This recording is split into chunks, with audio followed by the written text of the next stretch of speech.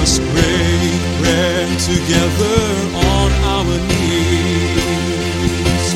Let us break bread together on our knees. When I fall on my knees with my face to the rising sun, oh Lord, have mercy on me. Welcome to Words of Inspiration with your host and teacher, Audley McLean. And now let's hear from Audley. Thank you for being with us today. Now, I realize that some of you would have been hearing this for the first time, but I'm so delighted that some of you are following us day after day between Monday and Friday of each week at 2:55 on the Shepherd stations here in Central Florida and at whatever time it's being heard in your area. And if you'd like to have the broadcast on your local radio, give us a call or drop us a note. Maybe God can open a way for us to do that. But in the meantime, I know many of you listen on the internet at harvestinternational.org.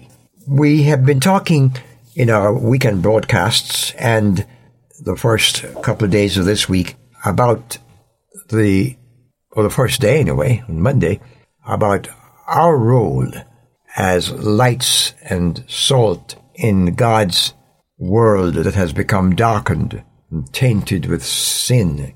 The Lord Jesus instructed his disciples to carry the light. And throughout the scriptures, we find light associated with God. And it is said of the Lord Jesus Christ himself that a light had come into the world. Zechariah, the father of John the Baptist, was praising God that a light had come.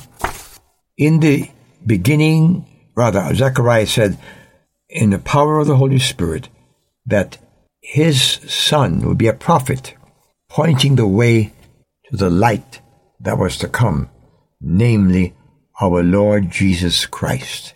In John's Gospel, the Gospel writer there identifies the Lord Jesus with light. In the beginning was the Word, and the Word was with God, and the Word was God. He was with God in the beginning. Through him all things were made. Without him, nothing was made that has been made. In him was life, and that life was the light of all mankind. The light shines in the darkness, and the darkness has no power to overcome it. Jesus Christ said, I am the light. He said, I am the life, I am the way. So you see, I don't have a new message to proclaim. It's the old story of God's redeeming grace and the light that came into the world. Jesus made it clear when he had that famous conversation with Nicodemus, a religious leader. And we all know John 3:16, but let's read the other part of it. For God so loved the world that he gave his only Son, and so on. And then Jesus says, whoever believes in him is not condemned. And then he said, this is the verdict. Light is come to the world, but people love darkness instead of light because their deeds were evil. Everyone who is evil hates the light and will not come into the light for fear. My friend, may the light guide you. May he flood your life with divine light in his own name, for his own sake. Amen. I've wandered far away from God.